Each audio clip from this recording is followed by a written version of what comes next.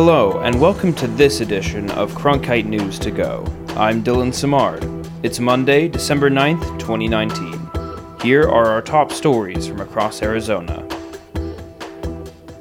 World leaders continue to meet in Spain this week for a United Nations climate conference. They're discussing the next steps in the Paris Climate Agreement. This agreement set up standards in 2015 for how countries will measure and report the ways they cut back on greenhouse gas emissions. Youth here in Arizona took part in climate strikes Friday. Aditi Narayanan is one of the strike leaders in Arizona. She says youth want cities like Phoenix to take action. It's to kind of stress the need for city action as opposed to state action. And one thing we want is all cities to declare a climate emergency and have a climate action plan. And Phoenix's is currently lacking. It's very, very outdated. It's from like 2007. So we're asking them today to update it to include new demands, new needs, because the city's changed. President Donald Trump formally notified the UN last month that the United States would be withdrawing from the Paris Climate Agreement. If the process is completed, the U.S. will be the first country to leave the agreement. That would take place next November.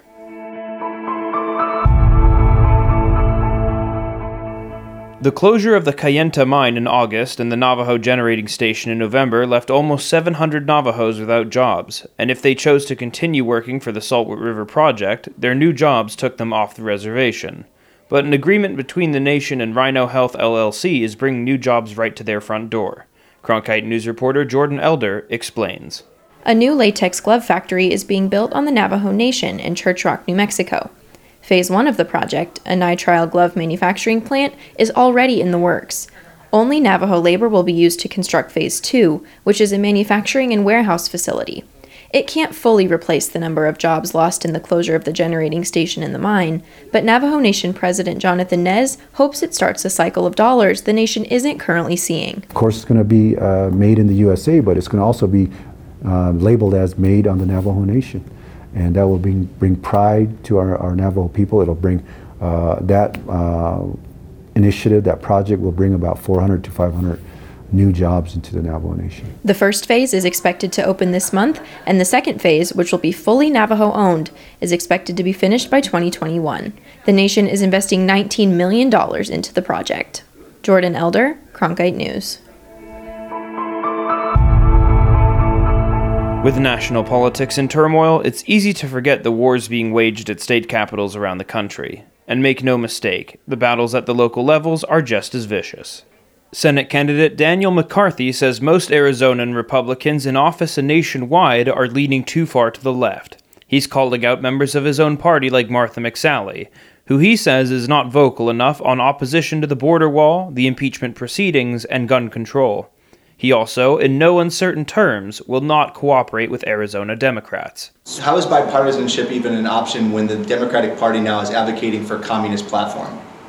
There is no bipartisanship. But it's not only Republicans dealing with divisiveness. Earlier this year, the Arizona Democratic Party attempted to censure Senator Kyrsten Sinema for not voting along party lines. According to Mike Noble, the chief of research at OH Predictive Insights, the party that is not in power is usually more united because it has more motivation to win, a trend seen in every election. Politics I would best describe as like a pendulum, is that it kind of goes back and forth as it sways. And so right now with the Republicans controlling the Senate and of course the presidency, and you also have a very maybe controversial president, you see that folks on the other side I think are very motivated, and you could easily see it from the impeachment proceedings right now that's going on.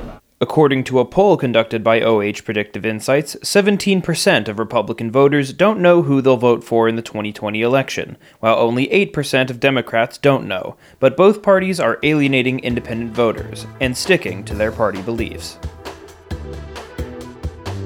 We had help today from Melanie Porter, Andrew Christensen, and Jordan Elder.